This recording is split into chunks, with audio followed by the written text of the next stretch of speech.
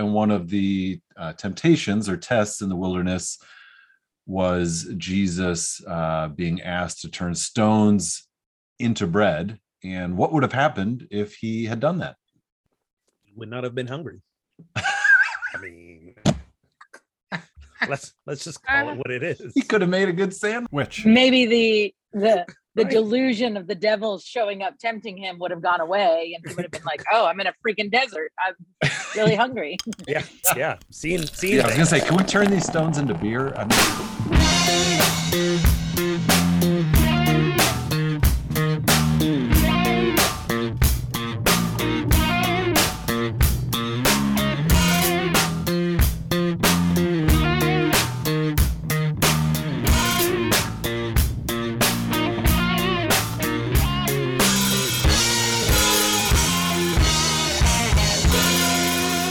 welcome to episode 224 of Pub Theology Live, a weekly conversation on life and faith over a craft brewed pint, a fine wine, or whatever happens to be in your glass. On today's episode, the Reverends Ogun Holder, Shannon Weston, and yours truly, Brian Burkhoff, will address and engage what's happening through a theological lens with a good brew in hand. And as always, that good brew might be one of our very own super duper cute branded Pub Theology Live tumblers. Whether you are a first time listener, long time listener, you can enjoy your beverage. Where's yours, Shannon? No. Like, my glass is super cute, but it's not our. It's not our branded glass. That's okay. You're still allowed. You can claim one of these if you become a patron. Head over to patreon.com/ptlive. Get this tumbler for supporting our show. Sign up for one of our plans. You also get access to pre and post show banter and extra content. Visit patreon.com/ptlive. And as always, we are grateful for our current patrons. This we'll be talking about Jesus in the desert, artificial utopia, autonomous vehicles, and the Ukraine. So, what are we drinking today? Are we all drinking today? Yeah. Well, I am clearly always. We're back. It's been a while. I'm going to work out later, but it's enough time that we're, Yeah. Why don't you kick us off, Shannon? What do you got? Okay, so I am finishing. We had some work done on our house and had to shorten the cabinet that was our liquor cabinet. And so our bottles don't fit in it. And so all of our bottles now sit out. Sweet. On this bookshelf in that a way good or that bad? Well. Jury's still out. So I am trying to finish bottles. So this has, a drink left in it. So this is Hanson of Sonoma's grape-based organic vodka, and it is a Meyer lemon flavored vodka, which I am mixing with Newman's own virgin lemonade. And my glass, which is a very large wine glass, which my sister got me. I think I've put liquid in it. Hold on, for you to see it. Which has a fermata on it. My sister works for the Atlanta Symphony Orchestra. It has a fermata on it, and underneath it says, "Hold me." Sweet. And music nerds will get that, and it's super funny. So that's what I am drinking. So Brian, what are you drinking? Wow, mine is not as fancy or as complicated as all that. I have a Camper Hazy IPA from Big Lake Brewing right here in Holland. It is a bold New England IPA with a burst of citrus-forward hops. Nice. Add more lemonade. I say nice, even though I don't like IPAs. It sounds nice. Ogun, what are you drinking? I'm drinking. I have nothing else after this, so I'm drinking the biggest beer that was in my fridge. This is the Paulaner Oktoberfest. I mean, I don't know when I'm drinking Oktoberfest in March, but it's never a bad time for an Oktoberfest. Oh yeah, no, that's a good one. So yeah, that's a good standard one. Like if you go to a like German beer house, they'll always have that. By the way, this distillery, other flavors profiles are cucumber, mandarin, ginger, habanero. and Meyer lemon. Ooh, I like Okay, that. so I gotta ask, can you taste all those notes when Little you kick in like there. Well, just this sip it? one is just Meyer lemon. So yeah, the Oh. vodka very much does.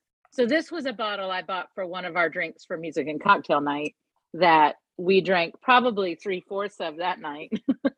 And then like the rest I've been slowly drinking over the last year. But that's the different flavors they make of their vodka. So if you see this Hanson's organic, like check out. I might have to try the habanero, or we make our own. Like we'll take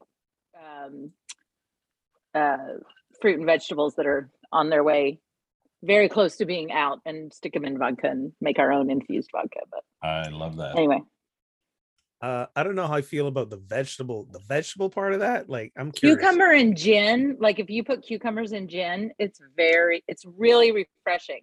Make a martini, put cucumbers in gin, muddle it, strain it when like after a couple weeks, and then make a martini out of that.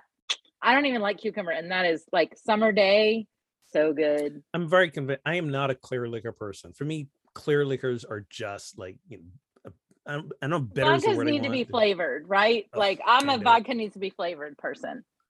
Like, yeah, or it gin- has to be in a Bloody Mary or something. Yeah. Like I have a friend that drinks vodka straight, Ooh, and I don't understand that. no, me neither. Now Are he they drinks good vodka straight. are they Russian? Take a shot of vodka without making a face. All right, let's go. A nice glass. Here you go. Na zdrowie. I do have a friend that's Russian that like he tells these stories that like vodka's too smooth right now, and I'm like, okay. He's like, no, it's supposed to like burn you from the inside out. You're like, have you heard whatever. of Scotch? Right, exactly. That's funny. I'm like, okay. Anyway, so it's definitely a mixer. Vodka's the last thing we buy, and we really only buy it to mix with Yeah, fruit and vegetables that need to go, exactly. whatever. It's good to have on hand. It's good to have on hand. Anyway. On to today's topics. All right. Well, so we are not recording on our usual day. We are recording this on a No. Monday. What is your favorite day of the week and why? Would you say, Shannon? My day off is my You're- favorite day of the week. You know, I was gonna say something similar. I'm like, it's so weird to observe my energy and thoughts around days of the week now that I'm not working full time, right? Because it was the same thing when I wasn't working full time. Days off, that's it. But my days are a lot more fluid now. So I have days off, half days off, hours on stretch off sprinkled around the week. Sometimes I'm working like all day, multiple days of the week. I don't know that I have a favorite day anymore. And some days I don't even know what day of the week it is. Exactly. And again, it's not that I'm like on vacation with my feet up on the table. I think I'm changing my relationship to work and how I define work and see work. But I tend to make sure that Saturday is not work related. Ava, my girlfriend, she has Saturday and Sundays off, so I try to keep Saturday absolutely clear, so at least we have one day we can do things together.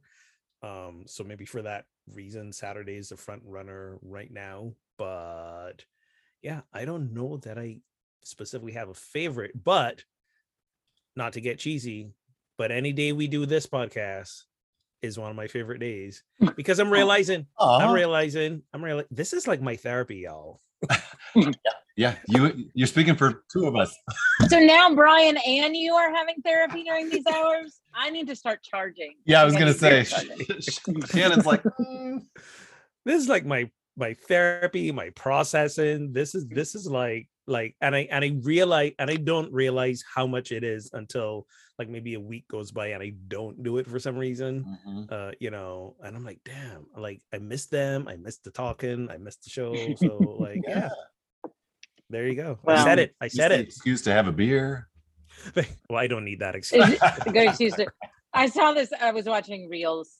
So one of the things, like, I was so tired, and like, I was trying to rest, like, in the calm of the storm last week as much as I could, but like my head was going. So I was like flipping through Reels or whatever on Instagram, Yeah. and one of them was this comedian that was like, why do you Americans have to define everything like day drinking versus night drinking? Like it's just drinking and like whatever. And I was like, yeah, but this is an excuse to day drink. So yeah, wow. Yeah, exactly. I mean, it's a very reasonable time to day drink, but nonetheless. Yeah. So I'm not sure I have a favorite day of the week per se. I think my favorite time of the week is after church is done Sunday and I have nothing the rest of that day. That feels like the closest thing I have to a favorite day of the week, I guess. And I don't and I don't not include like Sunday morning, I guess, because I enjoy that, but it's also work. So I don't know. You can not include it. It's fine. I was gonna say, I was sitting here like saying Sunday and we're not. Like the should just like went really high. You like it doesn't mean it's your favorite. Well, and for that reason, like I would have to say Friday in the way that like I have Friday, Saturday off, which is what I try to take off. Friday's the day, like begin and end the day without the worry of what's Saturday, it's like about halfway through the afternoon, you're starting to work, right? You're starting to process the next day and whatever. So Friday's really that true day off, kind of thing. But anyway. Yeah, I think my Thursday feels more like a Friday because I don't take Friday and Saturday off. So then like once Friday comes, it's like all steam ahead to make sure everything. Do you have a day that you take fully off? Is Thursday your fully day off? Do you have a me? Yeah. No, I mean today is the day I try to take off, but it's only partially successful. All right, we got to work on that. Yeah, well, work in progress. I need 2 days in a row. Like, I need that full day without after, and then I need the day to like. Yeah. Anyway, that's just And then I don't get it. Like this week, I get all whatever. But anyway, I need to go to the wilderness for 40 days. Maybe that's what I need to do. Exactly. So, yesterday was the first Sunday in Lent, and normally the lectionary will bring us with Jesus into the desert. And one of the temptations or tests in the wilderness was Jesus being asked to turn stones into bread. And what would have happened if he had done that? Would not have been hungry. I mean, let's just call it what it is. He could have made a good sandwich. Maybe the delusion of the devil showing up tempting him would have gone away, and he would have been like, "Oh, I'm in a freaking desert. I'm really hungry." Yeah. Seeing things. You mean this whole time these stones could turn to bread? Could be. Duh, we're in the desert. Just when I think you couldn't possibly be any dumber, you go and do something like this. And totally redeem yourself. I feel like the story really is that he tried to eat one of the stones thinking it was bread. And then he was like, the devil made me do it. That's what he told the dentist. That's what happened. Yeah. Yeah, exactly. So my sermon yesterday would have told you that those temptations were things of idolatry, perceived something pulling away from God that is the shiny object. Okay. Mm-hmm. And I used this quote by Katie Bowler, who wrote a new book called Good Enough, which we're kind of using for our theme we are using for our theme for Lent. Good Enough, Living a Life of Imperfection. And she uses this great question that is, what is idolatry except for beautiful things that do not transform us? Mm. And so that was kind of the question that was put out. And that if Jesus had turned stones into bread, or taken the authority that, the worldly authority, or, jumped from the pinnacle and had God saved, then those were were temptations of idols that are tempting, that are beautiful things that could have been done that would not have transformed us spiritually. So nice. And temptations of ego, nailed it. And temptations of ego, right? Yeah. Which and is, exactly, no, Yeah. exactly, like the authority and the, you know, the temple and God save, like that's all ego, that's power, that's but specifically the bread, you know, the bread is a it's just it's a representation of a shiny object, you know, like this will give you happiness, you know, kind of thing. So are we to learn from this episode that that we too have the power to say no to things, or is this look, Jesus is the uniquely divine Son of God, and this proves something about who he was, sort of thing, or is it a combination? I think it's yes, we have the power to say no, but for me it's never the question of what we do or don't do, it's why we do and why we don't do, right? So I I don't think anything is inherently good or bad. It's about why it's about the motivation behind it, and to a point, because it might be a good intention but still have a negative impact on someone else. But I always encourage people, are we being motivated by fear or love? Or are we being motivated by ego or humility, right? And then depending on that answer will guide whether we still step into doing the thing that we're doing or not. We can do a lot of good from a very egotistical place, you know, Right. And that's not ideal either. My sermon this Sunday was basically the same point Shannon made. I used the rich man coming to Jesus. That was the verse I used, and the camel entering the eye of the needle. The rich man entering heaven, camel, eye of the needle, that whole mess, you know. The rich man riding the camel while doing needlework. There you go. That's the one. That's the one. And to say to A rich folks, man like, is just as likely to enter the kingdom of heaven as a camel is to go through the eye of a needle. listen, Sunday was a what you're whole day looking ago. for. It is all gone. It was a whole day ago, and I get it. Gone. It's all gone.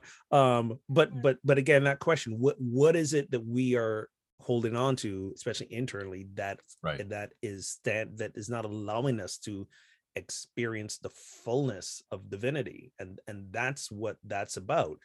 You could be rich and experience the fullness of divinity. You could be poor. It's not about the things. But if for you, money is the again, idolatry. And I brought it all the way down to even our very definitions of God, right? Or personal theologies. Are we holding on to those out of fear, out of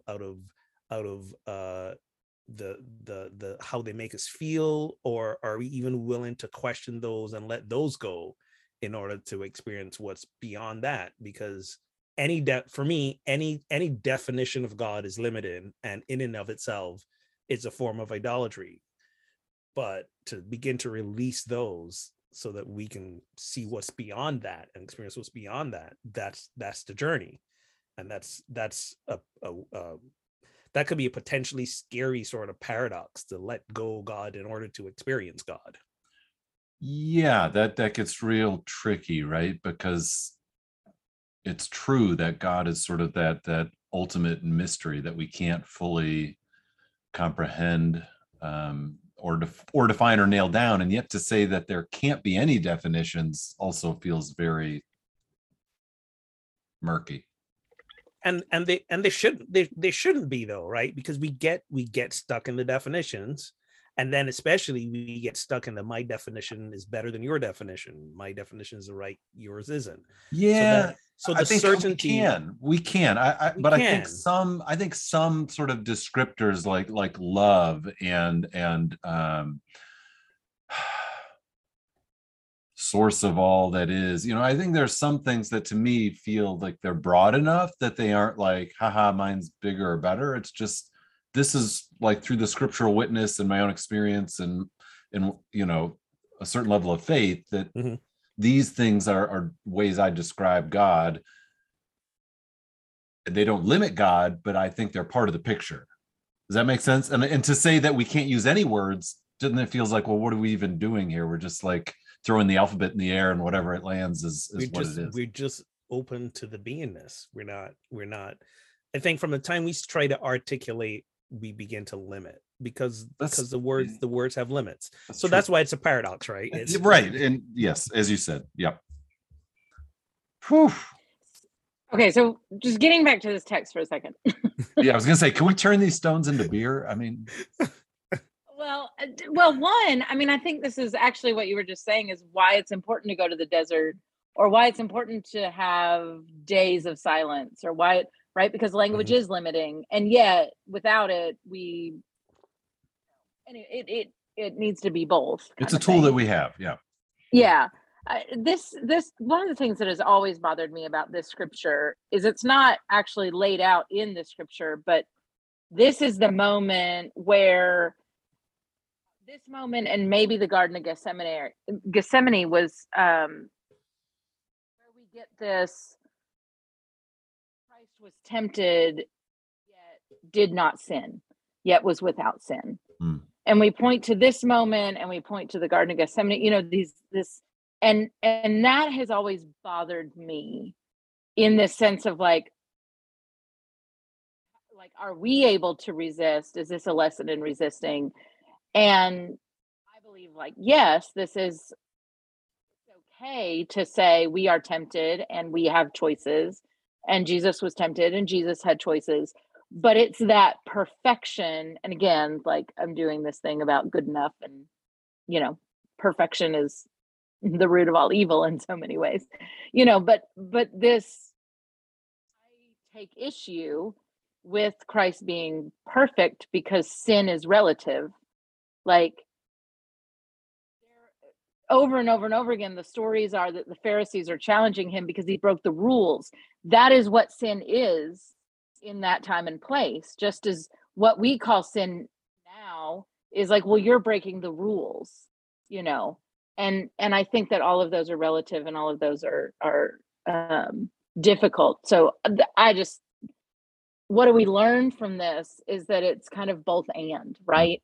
Yeah. That, like, sometimes we can resist, and sometimes we take the shiny object, right? Because we're hungry, and that's okay. But, you know, we also learn and grow and adapt in that process. So to sit there and say, you didn't resist the temptation, you're now sinful and bad, that feels like a scarlet letter. Like, that feels like forever. That is right. Who you are and where you shall be. And that's what bothers me about that kind of idea. Yeah. No, that makes sense. Just don't get naked because you're on TV. Yeah, exactly. Turn to channel 237. Or do. I mean. Wow. For those of you on the podcast, my husband is walking around in the background, having just come home from the gym. Yeah, tune in for Real Housemates of Baltimore or something. He just said if we really wanted the ratings to go up on Facebook, we could. I was gonna say, fine specimen of manhood. Come on. Don't put him in a box, okay? There you go. All right, so there was a book written 1 year before I was born that may have been the inspiration for the movie The Matrix. I'm trying to free your mind, Neo, but I can only show you the door. You're the one that has to walk through it. The book was Anarchy, State, and Utopia by Robert Nozick, and he wrote in that book, suppose there were an experience machine that would give you any experience you desired. Super duper, this is in the book, super duper neuropsychologists could stimulate your brain so that you could think and feel any number of things, that you were writing a great novel or making or meeting a friend or reading an interesting book. And all the time you would be floating in a tank with electrodes attached to your brain. Should you plug into this machine for life, pre-programming your life experiences? In other words, you could just have any kind of life, maybe without limit. And he says, of course, while in the tank, you won't know that you're there. You'll think it's all actually happening. So if such a machine existed where you would actually think this was your life and you're having all these experiences that aren't limited by a lot of the frustration and, difficult things we experience in life, would you do that? First of all, you lose all credibility if you're using the word super duper. Let's get that out there. I know, super duper neuropsychologist. Like, seriously. Okay, dude. Where did you get your degree from? Well, it was a super duper university. Super duper. And there is also a running theory in the quantum world now that this actually is all a simulation. Right. So there's that too going on. Right. Now, but to the question at hand, would I plug in? I'm gonna say no, because I know me, and it'll start as like, just a half an hour on my day off. I'll plug in to go like, travel the world, and visit places I can go to, and I can guarantee you within the span of a month, I will be like, don't ever unplug me from this thing. And isn't that what a lot of the VR stuff is? the VR, the metaverse. Yeah, are we taking baby steps right now? Right. Like, isn't that part of like the danger of it is that it will be so easy. Like real life, you will not be able to function in real life. It's like we're heading towards what is it in the movie WALL-E? Remember WALL-E? Yes. Yeah. We're going there. So I think the difference is like right now with our VR headsets, we know this is an artificially contrived universe. Like nothing even looks real in that thing right now. I don't. But I think they're doing that on purpose so that so that your brain knows.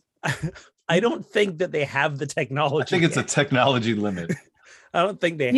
But do you think they would go there? So you think they would go there if they had the ability to make it look? Listen, between you and me, I think Elon Musk in some secret lab on some secret island has this technology already. I mean, for God's sake, he's implanted chips in monkeys to play Pong. So I think the technology's is maybe in its beta stage right now. Okay. So stay with me with this. Don't get sensationalized by the sentence, but stay with me through it. Sure. I feel like this is a little bit like porn in the sense that like the studies are that if you watch too much, there's a sensationalism about it that like when you go to actually engage in like, so men that watch too much porn can't masturbate anymore because it's not, it's not good enough, right? Without that need, or they go to be in a relationship, a physical relationship with somebody, and it's not good enough because it's not the sensationalized version, right? It's real. Right. The fantasy version has created a new sort of threshold or whatever. Yes. Exactly. And so even if you role play out a fantasy in real life, it's not the same. You've been rewired in a way. And that's the closest thing I can think of to this conversation that there's been a lot of research on, that you begin to actually live in the fantasy world, even though it's on a screen, rather than like living in real life. And obviously this would be 100 times worse because there's electrodes in your brain and you're actually, it'd be more like a dream state where it all feels like it's actually happening. Exactly. This is why you don't watch too much porn. You watch just enough porn. So it's still not a problem. Well, okay. There it is. To have a real sex life. Oh my God. Or so I've heard. Or so I've heard. Exactly. So, and again, I don't want to derail, but again, this is in my mind, this is as close as to like a reality of what's happening than, of an example that I have. So years ago, I read an article about how they've developed artificial technology of women, and they've actually been opening I guess brothels, right, with these artificial women. And part of the problem, and so on one hand it's like, well, isn't that better than the pitfalls of sex work, right? Isn't that better than the demeaning work that comes from prostitution or call girls or whatever? Let the robots be demeaned. Well, I mean but there was also like technology that could do things that the female body couldn't do. And so it was like, well, but what, once you experience that, you know, like, and again, it can't substitute a woman. Anyway, it was a very fascinating article about, because again, like, you're trying to think of, from a progressive lens, you're trying to think of like, well, it, you know, doesn't demean women, but also on the other hand, like, you then have this potential to have this age of men, you know, this group of men that are not able to then, you know, get off any other way, like function anyway, in a real relationship. Function in a real relationship. Yeah. Right. Exactly. Yeah, Because there's just like, and maybe another analogy would be, and maybe this doesn't work, but I'm just floating this, that, you know, there could be like a driving simulation where there are things you can do in this driving simulation that you just can't do in current vehicles. And yet, you know, you do it enough that you sort of, that's the only satisfaction you can get from driving, is the kind of, you know, fake driving you can do in this sort of simulated virtual environment. And then when you go to drive in a car, it's maybe you're worse at it, or you expect to do something that the car can't actually do, and you become a worse driver. I like how you took that from an almost X-rated scenario right down to PG-13. Like, did you like? See, I was trying to broaden the listener. You know. See, I don't. I mean, we're not specifically adults talking here, about man. anything, Come so on. I think it's pretty much PG-13. I will make you one more, which is professional players playing too much Madden, and then they go on the field.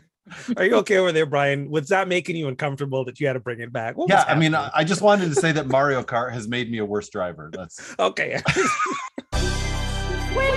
Mario Kart. I also want to say that adults talking about porn in an intellectual way is not a bad conversation. No, and of we course should be not. able to do that. No, I think that was a great example. No, I think that was not.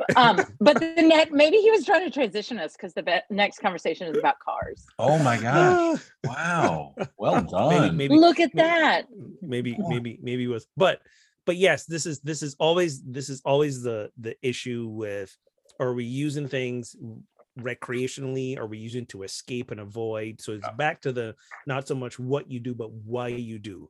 So for people, I've read some articles and where people talk about, especially men, this is the only opportunity they're having for a sexual experience, right? And I'm like, okay, but there's some deeper conversations we have to have if that's what's happening.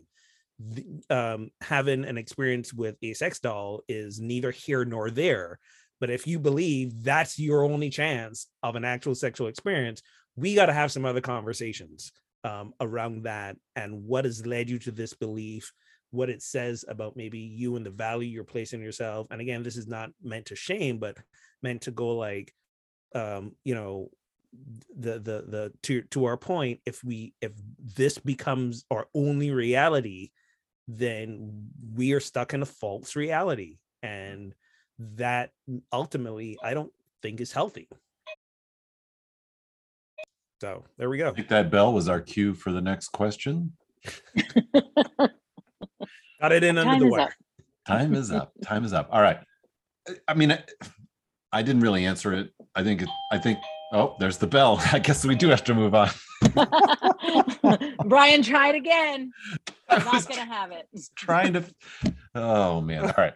So, would you ride in a car or on a bus that was an autonomous vehicle? In other words, instead of a human driver, it relies on cameras, sensors, radar, and intelligent software.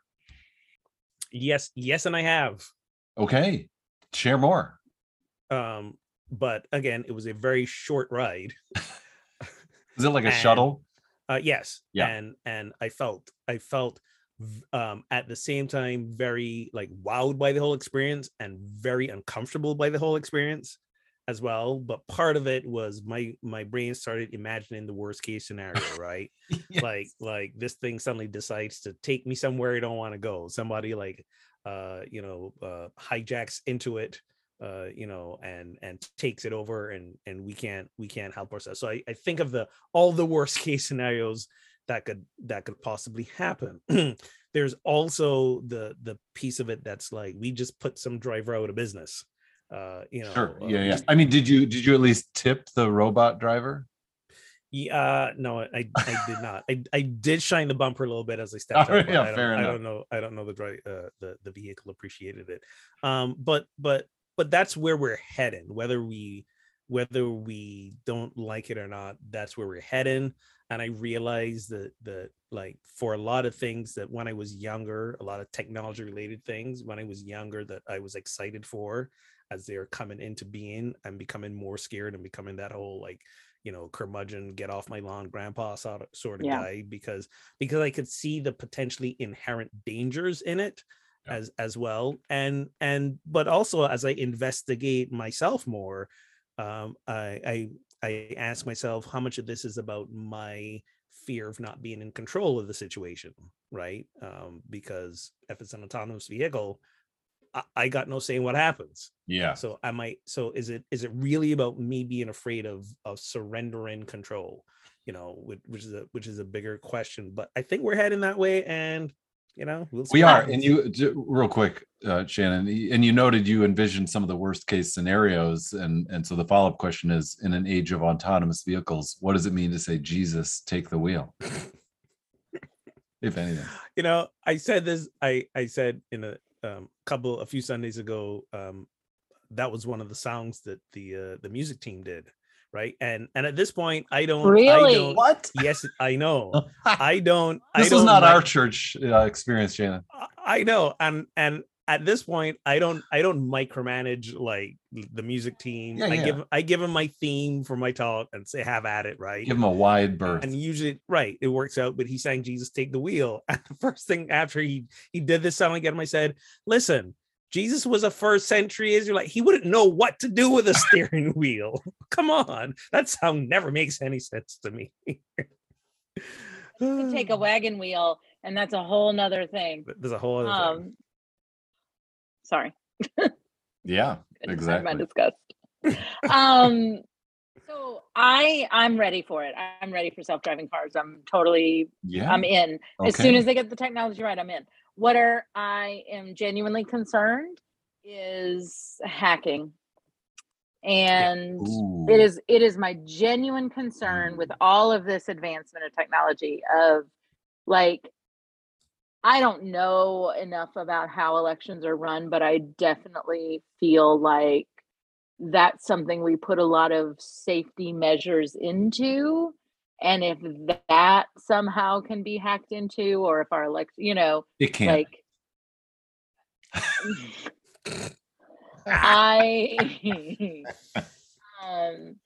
anyway, that is my, it is not the technology. That is my genuine fear about it, is hacking. And like what happens when all of our transportation gets hacked and taken over. Yeah. When Russian hackers decide to create chaos by, Yep. Yeah. Boy, I didn't thought of that. Well, here's the other thing that I was all excited. Now I feel like the bubble is burst. But okay, not just me who has to. So, we drive 8 hours, in a day to get our kids once a month, et cetera, et cetera. But like, I think about the potential for seniors who need a ride to a doctor's appointment, or, just all of these beautiful implications for these things. And that is still my concern. Yeah, like it really could make public transportation much more ubiquitous for all kinds of people, and even in rural settings where normally there's like squat for public transit. Right, exactly. And another one of my concern is that we use that time to make ourselves work more, because a bunch of us going to have the car drive in, and we on the computer do more things. Right. That's how we're good at that too. Of like, sometimes I have to, but sometimes I do love a good long car ride, Yeah. And do you like the ride, or do you like driving? I like driving. I'm sorry. I like driving. Yeah. So one of the things we gotta admit that we don't think about is that we are already in a lot of autonomous travel when we fly. Because the way commercial airlines are, the computers are flying the plane like 90% of the time, right? Maybe the pilots in control, takeoff and landing, but once we reach cruising altitude, they're flipping on autopilot, and but it doesn't freak us out because the door to the cockpit is closed and we know there's humans in there, Right. So we're relaxed, but it's happening, right? So maybe what we need to do is combine the two things we've been talking about before, which is to have autonomous vehicles with a realistic like sex doll driving in the front of thing, so that like so the that inflatable pilot from the movie Airplane. from the movie Airplane. Surely you can't be serious. I am serious. And don't call me Shirley. That's if we what can have need. sex dolls that good, why don't we have driving cars by now? But Like- seriously, I mean, you're talking about Shannon, priorities, man. Priorities. Like, I want to teleport. Come on. That's the thing. Stop working on autonomous cars. I want to teleport. Listen, this Let's is get because going. because traditionally there are more men in science. That's the problem. If there were more women in science, yes, we would have probably solved the true. autonomous driving issue, all the issues by now.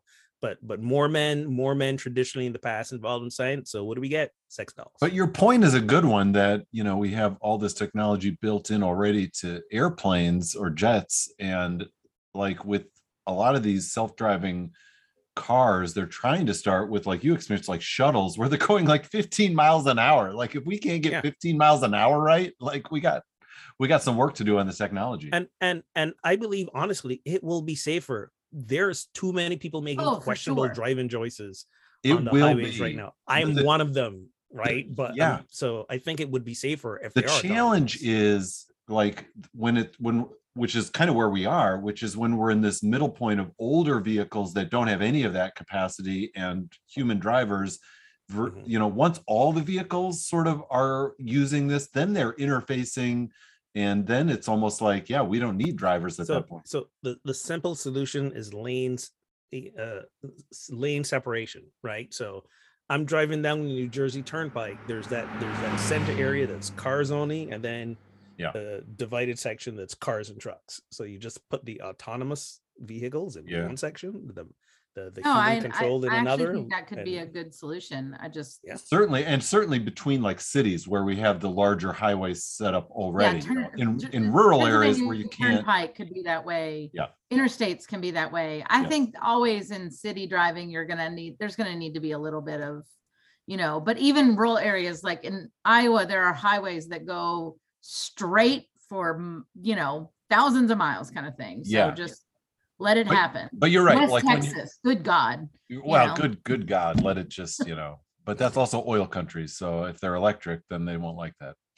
And I mean, and let's be clear. Speaking of oil, the urge to maintain road infrastructure is basically bankrolled by the oil industry to keep us in cars, to buy gas. That's why in the US, we don't have really good long range public transportation like hyperspeed rail and stuff like they do in Europe, because it's about, we got to keep these people in cars so they keep corporations buying gas. And electric cars, guess what? Don't need gas or oil change and less maintenance. And here and what's really frustrated me is so many oil companies that have bled us dry are beginning to pivot to electric. And to capitalize on that, to also reap the profits of that. So while I'm happy from an environmental standpoint, I'm like, why are those cretins still, getting all the profits? Well, did y'all see need to go there. The new pickup trucks that came out that are all electric, and they way under calculated the demand. Like everybody wants one because they thought pickup trucks, everybody's going to be wanting, and like people want them like crazy. Yeah, I think Ford already, like all their new F-150 Lightning, they're already spoken for. Yep. Yet there's commercials for them, and I'm like, dude, like, you don't need to advertise these things. You don't need to spend money on that. But the real problem, I think, with autonomous vehicles is that it won't understand when I'm late for the game that we really need to step on it. We need to sort of, we weave through traffic. I mean, come on. Which again is in the plus column, really. Yes. But it's going to have to sync up with my phone. They're going to have to talk to each other and be like, it's going to have to be Google Maps equipped that then talks to my phone and says, okay, we need to leave right now. Oh, and they will. I mean, there's going to be a whole. I'm ready for it. See, Yeah. I'm so ready. Just fix hacking, fix it. Like, and then I'll be Make good. it hack proof. Yeah. Make it hack proof, and I'm good to go. There you go. All right, I'm going to squeeze this last one in here. So, of course, we're all very aware of the ongoing situation in Ukraine, and I found some statements interesting by some religious leaders in Ukraine. Leaders of the Independent Orthodox Church of Ukraine called Russian President Vladimir Putin the modern-day Antichrist, who is going against the will and law of God in his ongoing invasion. And this follows a previous statement made by Metropolitan Epiphanes I of Ukraine, who said who echoed that, basically saying the spirit of the Antichrist operates in the leader of Russia. So the question is, how do you feel about these overtly political statements being made by religious leaders? And do you, even if you may agree with them, is being this overtly political okay? Is this exactly what's called for? What do you think? And will it matter? Yes, it's okay. No, I don't think it'll matter. But I think yes. I think clergy and religious leaders should be more political. Politics ostensibly is about governance, right? I think of politics as like the social element of governance, and governance is how we agree to be with each other, and there has to be a spiritual component to that. So I think yes, I think religious leaders generally should be more vocal, not necessarily partisan, but reminding people of as you get into civic engagement, do the civic engagement that reflects spiritual ideals. Yep. As opposed to just being partisan about it. Although if they were partisan and said don't vote for Putin, I'd probably say that's okay too. Sure, we'll give you that one. No, I mean because because it's that it feels to me like that tricky ground where, like, it just thinking about like our country, like when we see folks on the religious right sort of speaking out politically and sort of what we feel like crossing the line of church and state and abusing it, like we don't like that and we disagree with it. And yet when we see people who agree with us speaking out politically, we do like it. So I just wonder about is the speaking politically the issue, or is it just you can speak politically as long as it's what I agree with? I don't think this is just I don't think this situation is just political statements, right?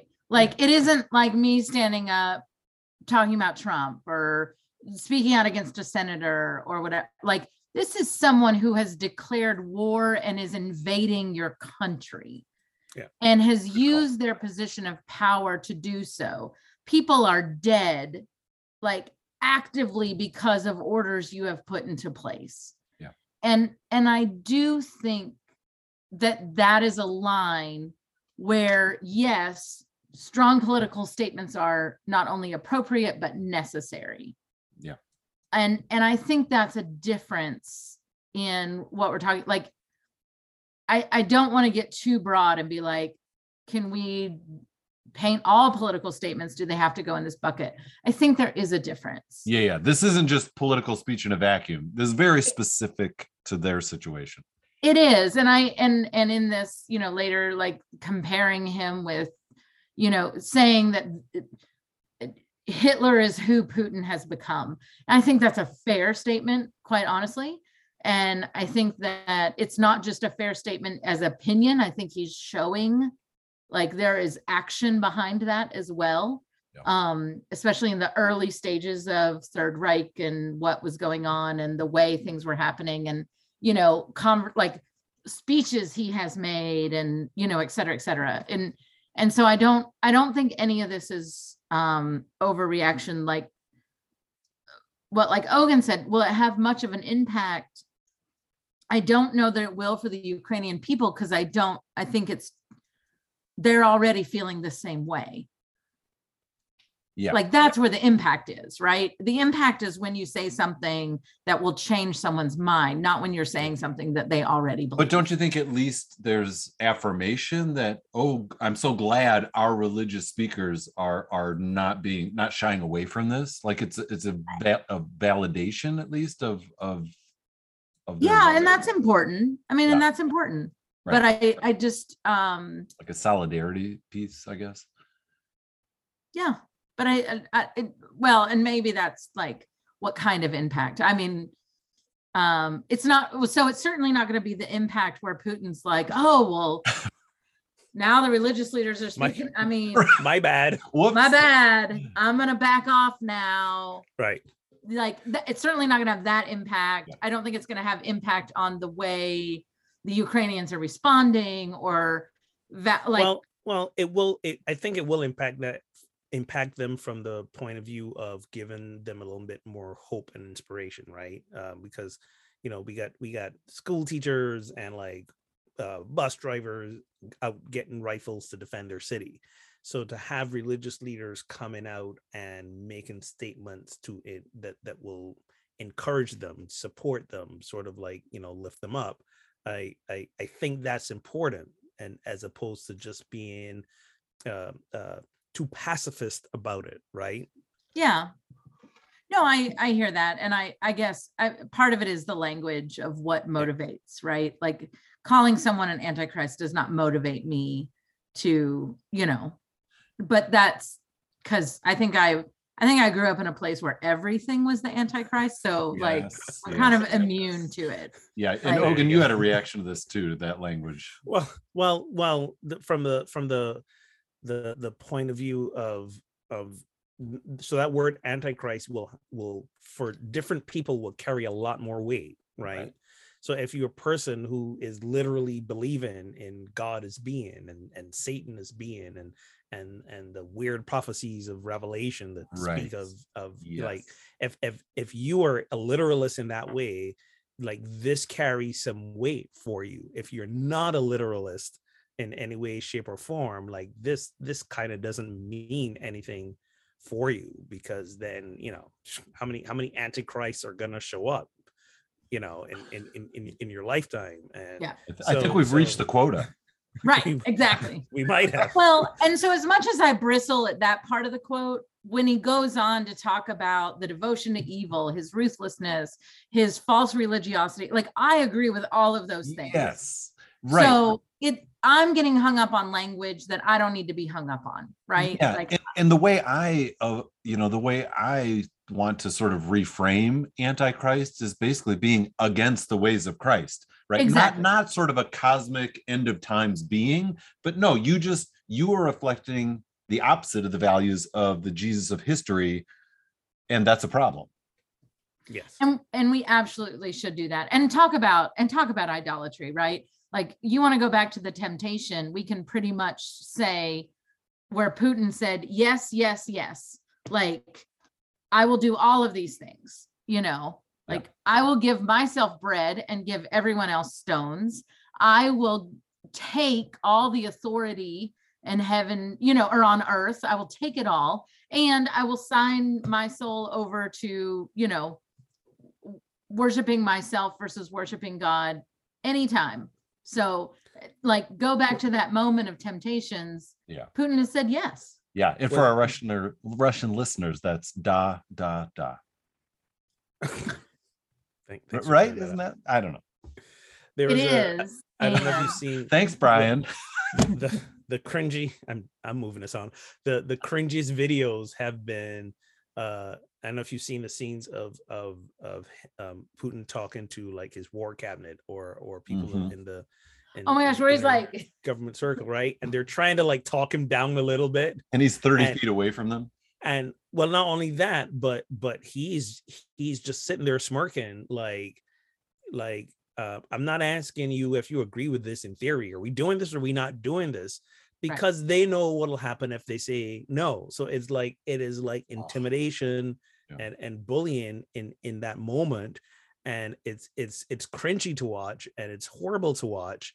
And there's a piece of you that goes, it seems almost unfair, not almost unfair. It is unfair because of Ukraine's status as, they're not in NATO. And the US has already declared we're not sending troops in. So it's like this thing was a foregone conclusion before it even started. No one's putting boots on the ground, and the best they can do is send arms in. And we're all saying how horrible it is.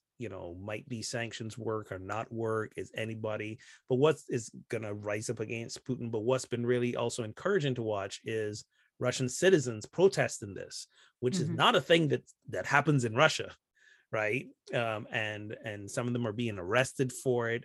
And I don't think this is gonna end as well as he thinks it is. And unfortunately, there's gonna be a lot of death and suffering along the way. And as a side note, we're also seeing the wonderful humanitarian aid of the neighboring countries, and I have to add the footnote, the conditional wonderful conditional humanitarian aid, because this wonderful aid they're extending to Ukrainians, they were not extended to Syrian and African refugees a few years ago. And it's like, ooh, look at that. The unconscious systemic racism is rearing its ugly head. Again, Black people and brown people just can't catch a break anywhere in the world. And it's like all these nuances are playing out. I hear you. Like, it's like, oh yeah, these white Europeans need help. Well, look at the outpouring, and there should be. So we should be. Yeah, should be outpouring for them. Should be outpouring for everybody. But yes, it shouldn't be limited. It shouldn't be targeted. It's a whole thing. A couple of years ago, Jason Chestnut, who's been on the podcast, he has this podcast about film and faith, whose name I can't remember right now, but he had me on, and the way they do it is him and Tracy, you'll watch a movie and they don't tell you the movie ahead of time. And they watch the movie and then you just talk about it immediately after. I love the movie they had me watch was The Death of Stalin.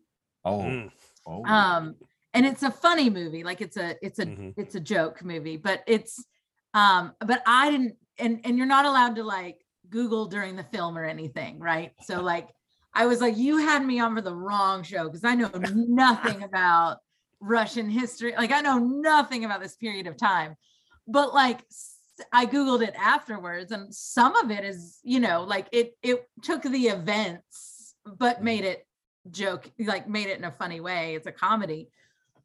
But every time we talk about this, I'm like, this has happened before in Russia and in recent history. Like if anybody knows how to take down a dictator, it's Russia.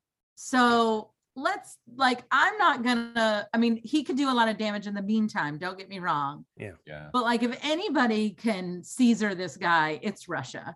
So that's why he's sitting 30 feet away. Like, those memes are funny, but they're real. Like, they're very, very real. Yeah. Yep.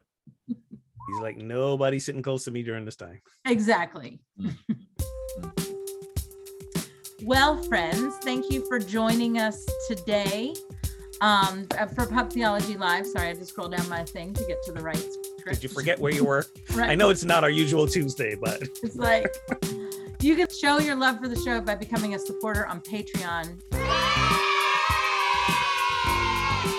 Get access to pre and post show banter and more. Visit patreon.com/PTLive to get started. And a big thank you to our current patrons. Listen anytime on SoundCloud, Stitcher, Spotify, Apple, and Google Podcasts. Our top cities this week were Amarillo, Texas, St. Paul, Minnesota, and Somerville, Massachusetts. Watch us live Tuesdays on Facebook, or today is Monday, at around 4:30 p.m. We started around 3:30. Find our ignore all that. Basically set an alert that when we go live, you'll get notified. There you go. And I do have to shout out Facebook watcher Judy, who at the beginning of the show told us that Friday was her favorite day of the week because weekend. Weekend. Thanks for watching, Judy. Find or create a Pup Theology in your town. Learn more at puptheology.com. And until next time, friends, drink responsibly and keep those conversations flowing. I'm just glad you're taking the test trip to Europe for us. You can sort There of. you go. I will let you know. We're flying into London. We're flying into Edinburgh. We're gonna take some trains and some cars, and it's gonna be fine. The Queen will protect me. Fine. There you go. I've seen enough British historical dramas to know the Queen will protect me. Yes, exactly. She really likes Scotland. It'll be fine. It'll be fine. It'll all be fine.